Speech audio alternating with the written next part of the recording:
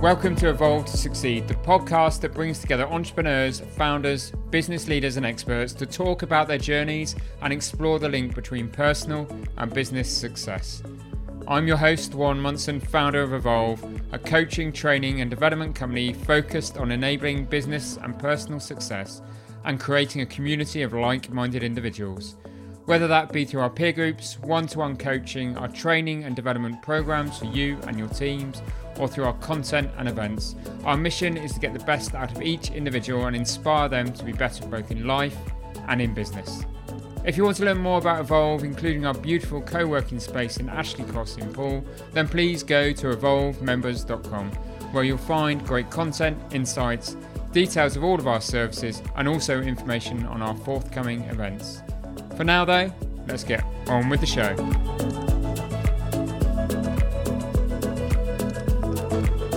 Welcome to this week's episode. Today I'm talking to Morag Afidi, founder of Kilted, a diversity and inclusion company that helps startups and SMEs promote better diversity and inclusion policies and increase business performance as a result.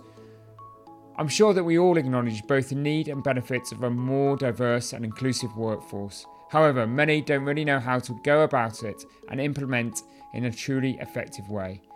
Kilted uses organisational psychology and data analytics to enable inclusiveness, and I was fascinated to find out how they go about doing this.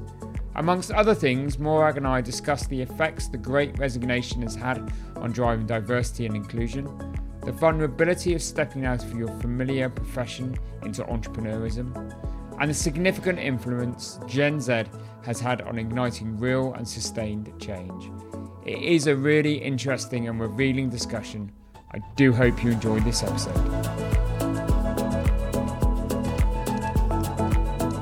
Welcome to the Evolve to Succeed podcast. Thank you for having me. It's great to have you on the podcast. I'm really keen to learn a bit about you and your background and all of the things that you get up to, but the main focus of this conversation is going to be about diversity and inclusion and your business Kilted. So tell our listeners, to set a bit of the scene, a little bit about Kilted and what inspired you to set it up. Sure. So Kilted is a strategic advisory firm that uses organizational psychology and data analytics to help businesses take the fear out of building inclusive workplaces. The name of the business comes from the phrase off kilter, because I feel like many businesses are off kilter in their approach to D&I, often focusing on the external marketing piece and not giving enough time and attention to the internal culture. So really it was just to create a platform to have the kind of uncomfortable conversations required for real rather than performative change. Yeah, which is really interesting, isn't it? And do you really think that is an issue within, I suppose, the UK generally, but Kilted specialises in that SME market where there's a lot done around D&I to win tenders, to be seen to be doing the right thing rather than actually implementing the right policies? Yeah, I think that's right. I mean, I think if we look at, the last kind of 18 months to 2 years and the Great Resignation, I mean, a core part of the decision making for many employees is culture. And wanting to find a better culture and a better fit for themselves. And so ultimately, if you have people kind of voting with their feet and moving to somewhere else where they perceive the culture to be better, I think it is a sign that there is something to be said about the ability for everyone who works within your organisation to feel like they belong and that organisation works for them. Yeah, no, definitely. So do you work with other sort of culture consultants to do the full culture piece and you focus on the D&I, or do you bring the D&I into that whole culture discussion? How do you work? Yeah, that's a really good question. I mean, I think the way that I focus with my clients is mainly on the inclusion piece. I think ultimately if you want to build a culture that works, you have to think about how everybody associates and identifies with that culture. Where needed, Kilted has a directory of different advisors that I can pull in for different projects. So I'm really keen to tell clients from the outset, I'm not an expert in everything. I don't profess to be an expert in everything. But the key function of Kilted's business is strategy. So we help people get that first strategy onto paper. Because I find with a lot of SMEs, They do what they do very well and they run their businesses very well, but they have a bit of a blind spot when it comes to D&I, and they have a bit of a discomfort about putting a plan together. And so really the role of Kilted and myself is to help them with that initial plan. It may be that in doing so, we identify that they need help in other areas of culture or business, and we have people that we can point them to. But I don't profess to do the entire piece. The whole package, as it were. And do you think there is because most D&I is very much talked about within with big corporates, public sector, charitable sector, clearly. And most things cascade down into that kind of owner-managed SME kind of market. Are you now seeing an increased desire by SMEs to really engage in D&I discussions? Yeah, I think it's interesting. I took the decision to focus primarily, almost exclusively on SMEs, because we have this kind of strange phenomenon where you have the 1%, the big businesses who only make up 1% of the business population, dictating the business policies and practices of the 99%. And the reality of the situation is, for most small businesses in the UK, they don't have the budget or the scope or the scale to put in place the same things that the big businesses do. And so I think there's been a lot of failed initiatives, not because people didn't have the best intentions, but they're looking to the wrong places. And so I think people are starting to realise that it isn't a one-size-fits-all approach, and that the SME market does require its own methodologies around improving D&I. Some clients will go in and say, I want to try and hire 10 women in the next X months, and you go, well, hang on a second, your entire workforce is 15 people. You've got to just take a step back and look at the realities for your business. And so I think a lot of SMEs are starting to realize, this is important, it matters. If you want to continue to be a player in the market and retain your market share, attract good talent, it's something that you can't ignore. And so I think it's been put in the kind of do later pile. And I think it's now being transferred into that actually we have to do now. So that's what I think is driving a lot of the conversations around D&I for SMEs. So you really think the SME market and SMEs starting to engage properly in those conversations, as you said earlier, is about, we've had the Great Resignation, there is a lack of talent out there. You think it's now come to the point where it's being commercially driven? Yeah, I think a lot of companies realize that, even in my own experience, when you interview people, one of the first questions they ask you is, what's the culture like? Yeah. I read somewhere in a recent study that it costs the average business about £30,000 when someone leaves, when you factor in recruitment costs, training costs, and the skills gap that you have until that new person is up to speed. And so we are living in a time of financial crisis, following the pandemic. And so those type of numbers hit smaller businesses more so than the bigger businesses.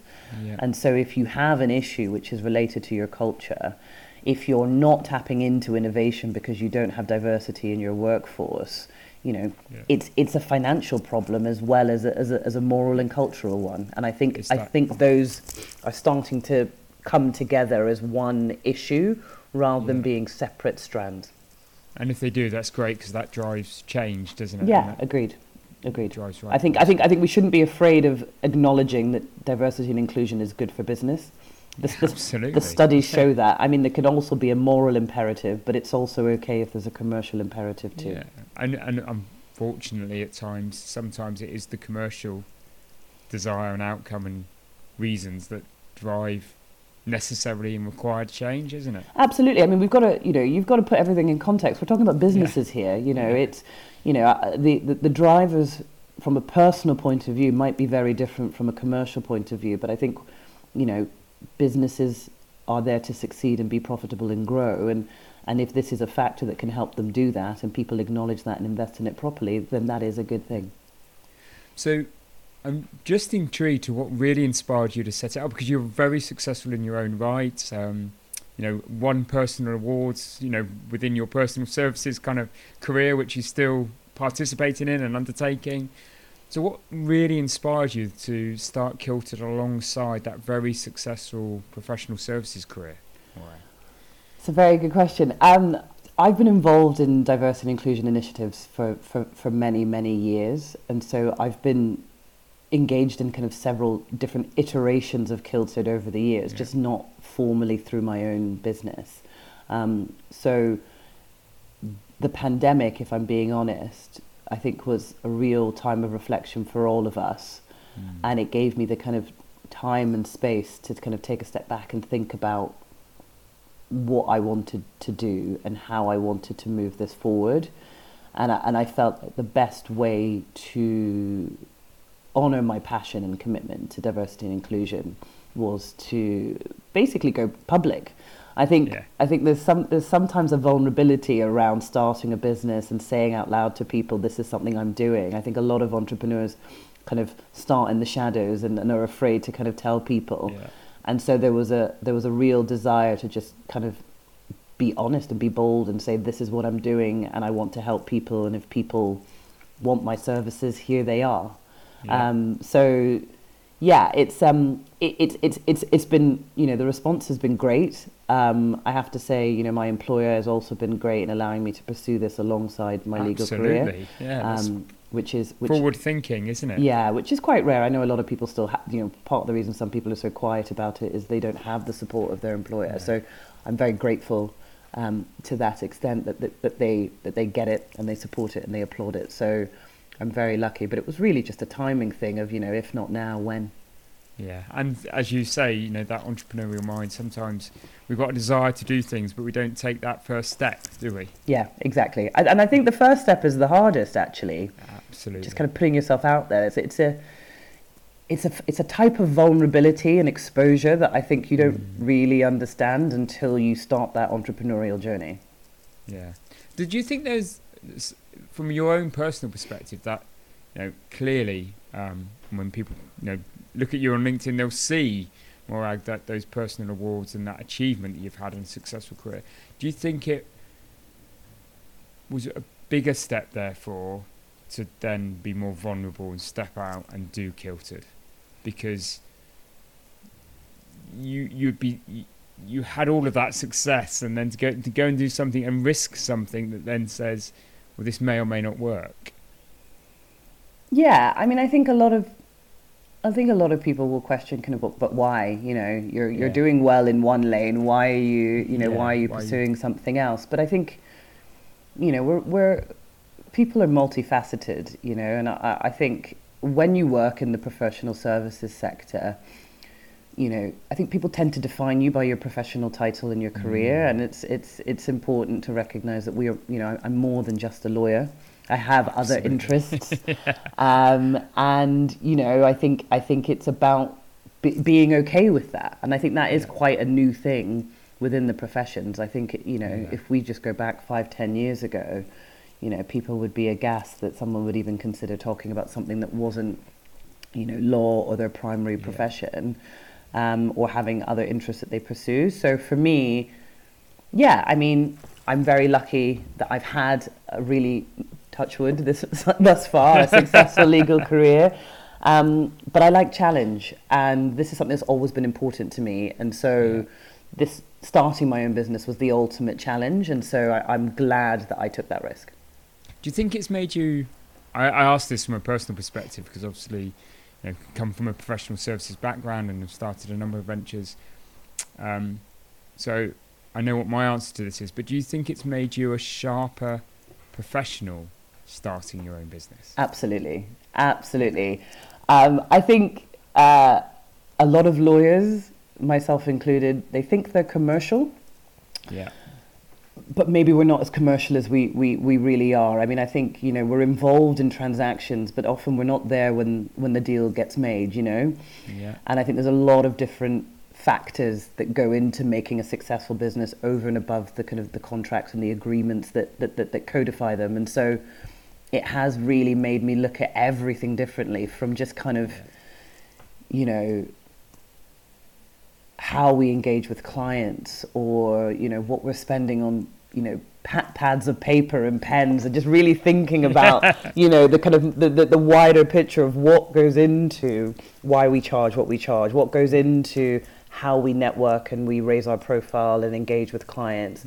I think that the skills that I've learned in law have really helped me with Kilted, but I think equally the skills that I've learned with Kilted have made me a better lawyer in terms of understanding the business of law, which I think we don't really, I think as you kind of climb through your career, you don't really get exposure to the business of law until you're senior enough to see it. And so actually to be able to understand those things at a slightly earlier stage, because I run my own business, has been really enlightening, actually.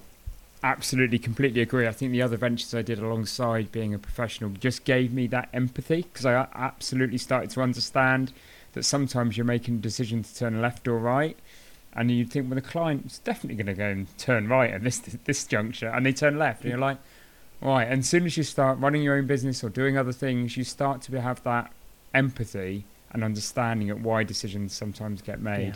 Yeah, agreed. But this conversation was supposed to be about D&I, wasn't it? So let's get back to D&I. An interesting tangent, I hope, for our listeners. So how much progress do you think the UK in particular has made over the last decade with regards to D&I, and what more needs to be done to accelerate it, Morag? I think there has been quite a lot of progress in the last 10 years, mainly because we're talking about it more, and that in and of itself is progress.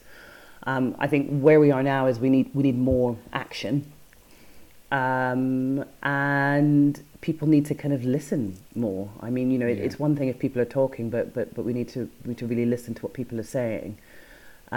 So it's not, I don't think it's all doom and gloom. I think there is progress, but I think a lot of people are kind of slightly disappointed by the pace of that progress.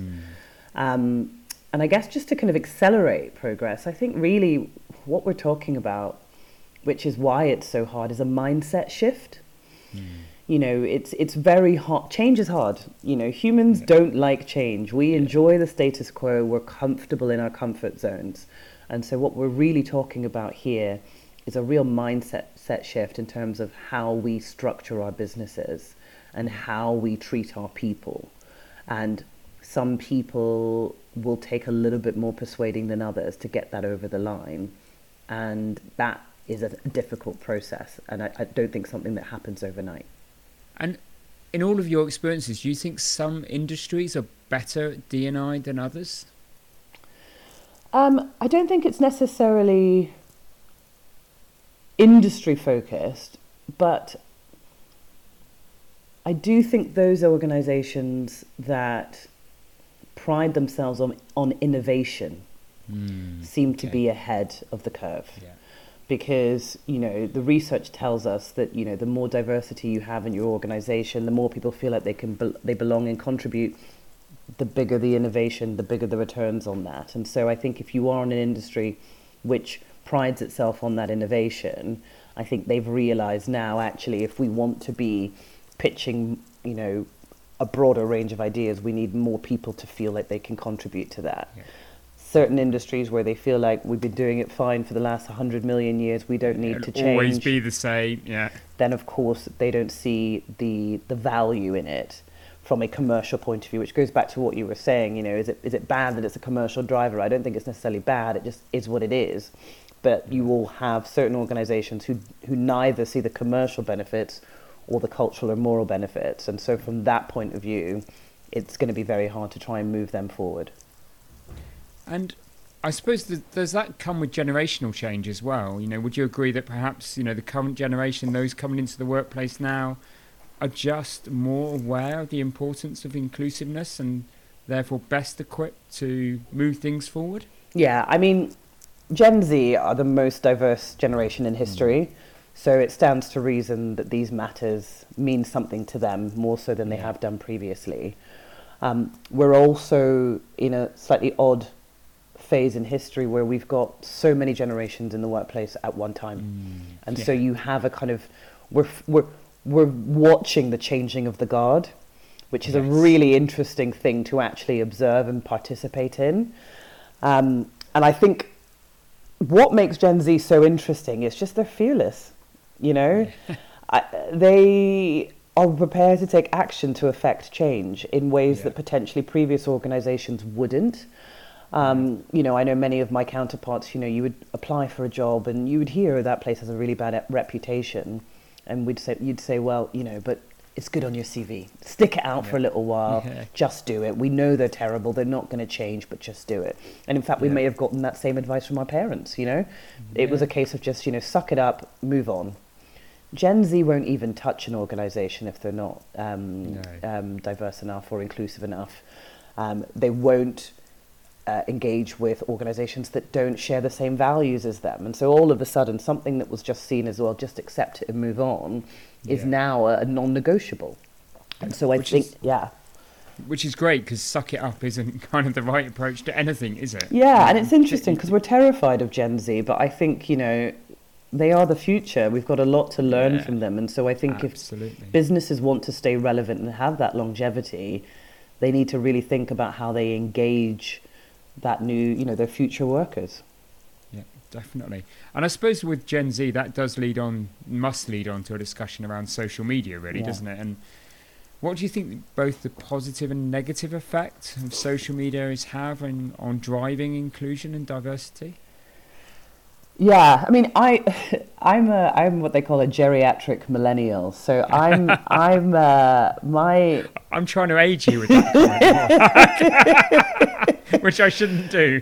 So I remember life pre and post kind of the boom of all these various different platforms. So I'm a complete Luddite. I fully accept that. But I think the benefit of social media is it just brings attentions to issues like at a pace we've never seen before. And I think a perfect example of that was, the horrific murder of George Floyd, during the lockdown. I mean, that type of story or video or imagery would not have gotten the attention that it rightly deserved if it wasn't for the power of social media and the power of Gen Z and their social activism. So there is positive in it, because the impact of that was the resurgence of the Black Lives Matter movement and a real conversation, although some might say not far enough, but a real conversation about how we treat black people and policing and police brutality. So it did start a conversation. Potentially the conversation died a bit earlier than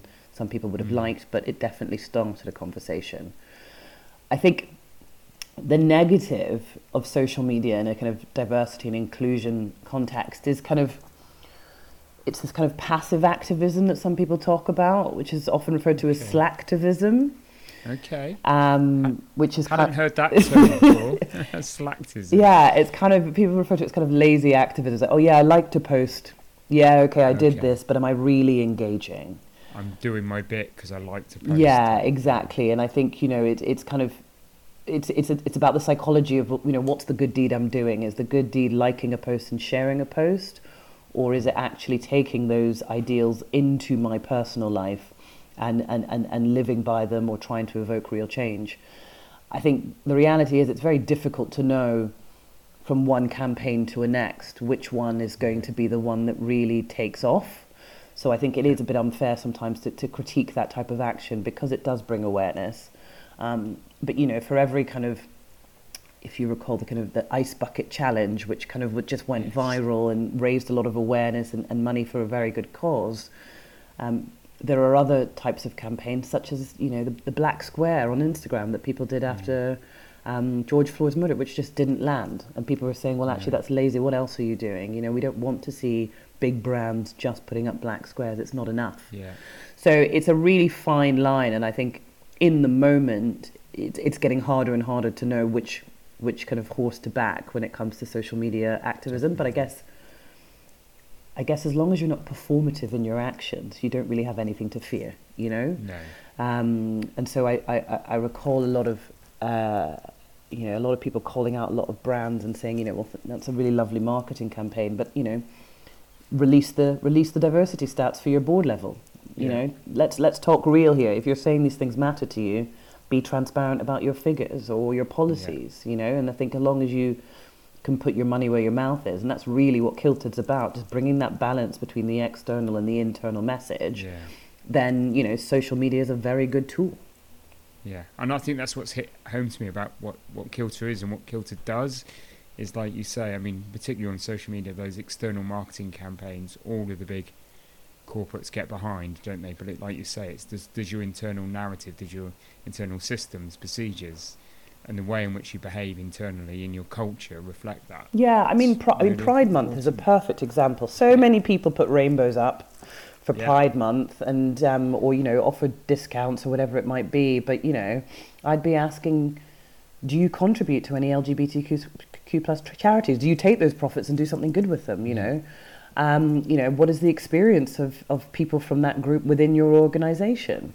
What policies and initiatives do you have in place to make people feel included and to create and foster that culture of inclusion over and above a rainbow once a year? It's asking those tough questions and saying, if you can't back it up, we are a much more kind of galvanized group of critics because of social media, that you need to be prepared that there is the potential for backlash, and there is the potential that if you don't have enough people challenging your views, or enough people from diverse backgrounds kind of questioning, well, why are you doing this, or who is your audience?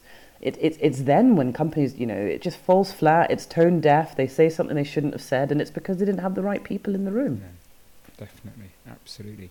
And in terms of, a big part of Kilted is installing that culture. So what do you think some of the biggest barriers are to an SME in particular installing a culture of inclusion and diversity in the workplace?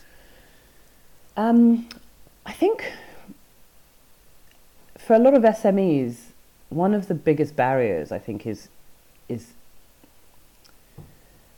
the businesses are quite small, and so it's seen as not a business priority. And so the focus is on customers, it's on employees, it's kind of, this doesn't impact us. We're not big enough for this to have an impact. So it's really trying to explain, it doesn't matter what size your business is or where in the UK you are. I mean, some people think it's more of a London issue rather than anywhere else. I mean, and I grew up in Edinburgh and I have clients all over the UK, but it's not about particularly looking at a set of characteristics and saying, well, we're in this area, there aren't that many black people to hire, so this isn't an issue for us, it's fine, we'll keep going. It's more about taking a step back and saying, but actually, what are the experiences of the people that you have here? And do they feel like they belong? Because inclusion is an everybody issue. Yeah. And so it's about, well, what is your actual culture? And what's your plan for growth in the future? If you're planning to target new markets and reach new people, and your voices are all the same, you're missing a trick here. So you've got to be thinking about the culture from the outset, regardless of your size or your location. I think the other barrier is fear. I think so many businesses worry about, well, what if I get it wrong? Or what if it doesn't work? Or if I spend this money and I don't see the outcomes that I want? Or what if there's backlash? Or one of the bigger fears that comes up quite a lot is, what if we alienate our existing customers? Which I find mad. Like, why would it alienate your existing customers if internally you were just a little bit nicer to your staff and treated them with respect and they didn't leave and they had a good time there? I don't see how that would alienate customers, but that comes up a lot. Does it? Yeah, which I find quite interesting. Or the other one is just, this is a distraction. It's a distraction from the day job. Yeah. But ultimately, I think, fear is an interesting thing because it kind of holds you back in ways that are kind of psychological. That a lot of the time it's imagined. Sometimes it's not as real as you think it is. And even in the face of studies that show time and time again that a lot of those fears are just will not come to fruition, I think a lot of businesses kind of really want to hold that front line of, this isn't right for us. Thanks, but no thanks. And so that's the organizational psychology bit. And so I really work with leadership teams to get that mindset shift from the top. Okay. So if a business owner, business leaders listen to this, they run an SME, what are the first steps that business can take right now to be more inclusive and diverse? I think the most important step is understand where your business is at now. Don't just pick some random ideas off a shelf that you've Googled and you think, oh, that might work. I think a lot of businesses assume that they know what the problems are, when actually they don't know what the problems in their business are, or the problems are never as bad as they thought they were. Right. So audit, effectively. So yeah, that first audit, understand where you are so that you can progress and measure as you go on. Because I think without it, it's very easy to just give up, because you don't actually see the progress that's been made because you never really marked that starting point. Yeah. Okay. So that's it. Again, it comes back to one of the other conversations we were having earlier on a completely different topic. Take the first step and work out where you are. Yeah. Okay. Are there any well-known companies that you think are actually, either in the UK or globally, that you think are a great example of D&I?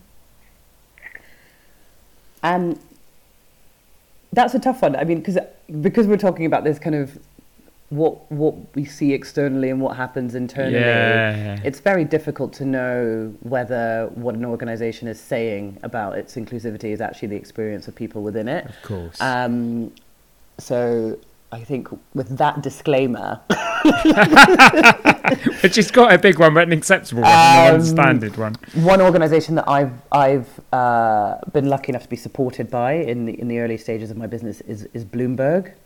Okay. And I'm just really impressed at the way that they approach D&I. It's something that they acknowledged that they needed to do better on a few years ago, and then they did it, which is great. They got on and did it. And then from speaking to staff there, the staff that I spoke to, it just seemed like a really positive experience, and the real trust and the commitment that leadership had put into improving diversity and inclusion. Okay. So there was belief, I mean, that's a big organisation, and there was a belief, top down, bottom up, that leadership was taking it seriously and doing things to implement change. Yeah, I really felt that from the people that I engaged with in that business. And in your own case, in terms of Kilted, is there any case studies that, maybe you can't name names, but is there any case studies of things that you've seen and change that Kilted's made happen within organisations that you would be relevant to share with our listeners? Yeah, I mean, I guess the main change, which is one of the core aims of Kilted, is just to facilitate conversations. I think so many people are afraid to talk about D&I. It's kind of like, we many of us were taught when we were younger, you don't talk about money. It's just rude to talk about money, and that fear around the conversation has prevented a lot of people from, asking for the pay rise that they need, or, understanding their financial security, etc. So I think there are a number of clients that I have worked with where I'm just absolutely staggered that they've gone from not talking about diversity and inclusion at all to, by getting the tools to have those conversations with their staff, really encouraging those type of conversations and learning from them. And so that for me is the biggest change, that overnight actually they're creating forums where people can come up and say things, which I think is quite powerful, because they realize actually my fear of what this person was going to say is greater than what they actually had to say. Yeah. And so once you kind of crack that nut, because one of the things that Kilted does is I have regular check-ins with the companies that I work with. So we have an early strategy building phase, and then I leave you alone. It's your business, it's your strategy, but I'll come back quarterly and hold you accountable. We'll get the strategy out and we'll say, well, what's working, what's not working, do we need to adjust it? And part of that is about getting people comfortable with failure and adjustment. We're not going to get it right first time. Businesses very rarely do. That would be like, in your first year of business, if you don't make the spend that you want, just saying, well, let's just wrap it all up and give up now. No, you have to look at the numbers. You have to look at the numbers, you've got to tweak, you've got to adjust, and then see if it's improved and kind of find the problem, fix the leak, and move on. So it's in those check-ins that I really see the progress, because it happens, it happens on an internal level. It doesn't happen with me. And so it's when I get those feedback points, it's really nice. And, some clients share with me the emails that they've gotten from staffs saying, this has been such a marked difference. I'm so proud to work here. I'm really glad that you're investing in it. And those emails are really why I do it. It's really quite powerful, the change that people see when leadership engage. Yeah, for you, that must be the thing, that puts a smile on your face, that actually Kilted is impacting, it's making change happen, it's having an effect in terms of the clients and customers that you work with. Yeah, because I mean, whilst ostensibly the client is usually the leadership team of the business, the impact is felt by the employees. if through one small initiative, you know, you can make somebody's just day-to-day work experience a little bit better, I mean, that's the dream.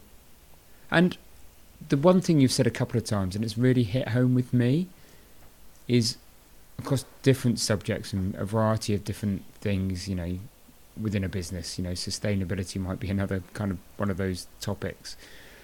But with D&I, there is a real fear about getting it wrong.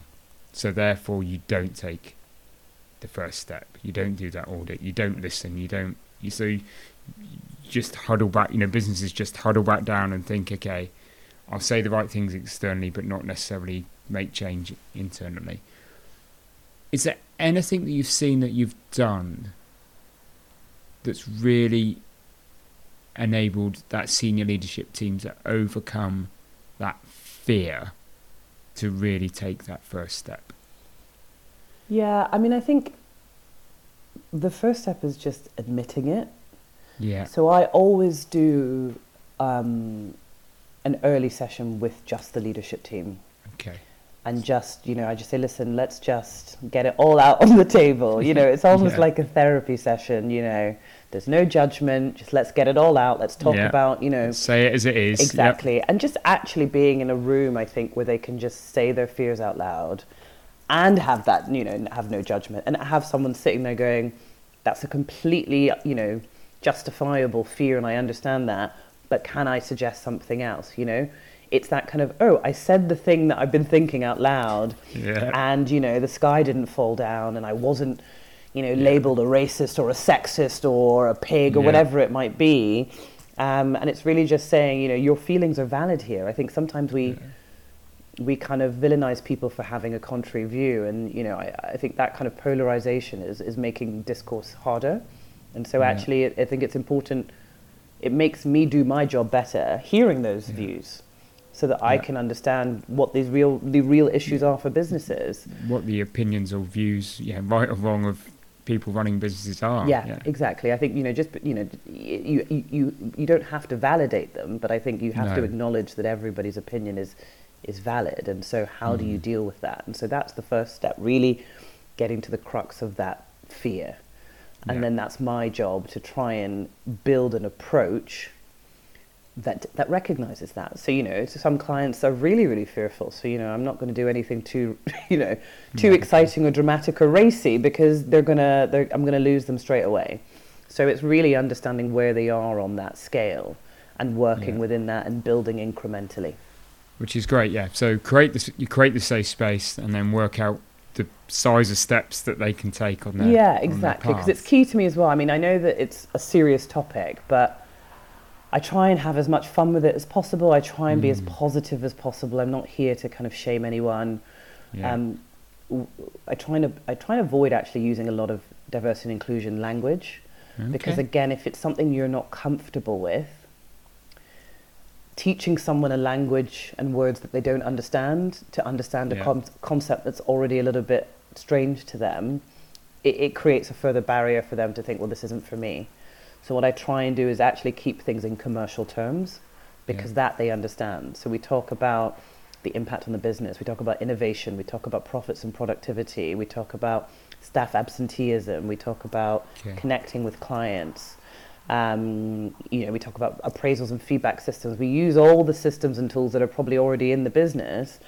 And then, you know, shock, horror, surprise, surprise, we're actually talking about D&I, and they're comfortable with it. You know, for people who, you know, parental leave is a D&I issue. Yeah. Flexi working is a D&I issue. Absolutely. Gender pay gap is a D&I issue. And they're all things you're comfortable talking about.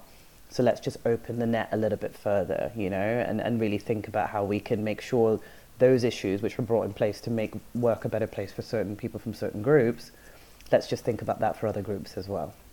Brilliant. Fantastic. Morag, I've really enjoyed our conversation. It's been inspirational to hear your views on what Kilted is doing. If people want to hear more about Kilted, learn more about you, where can they go? They can go to our website, www.kilted.co.uk, also on Twitter @WeAreKilted, and we're also on Instagram @WeAreKilted. Fantastic. Thank you for being a great guest on the Evolve to Succeed podcast. Thank you so much for having me. I've really enjoyed it.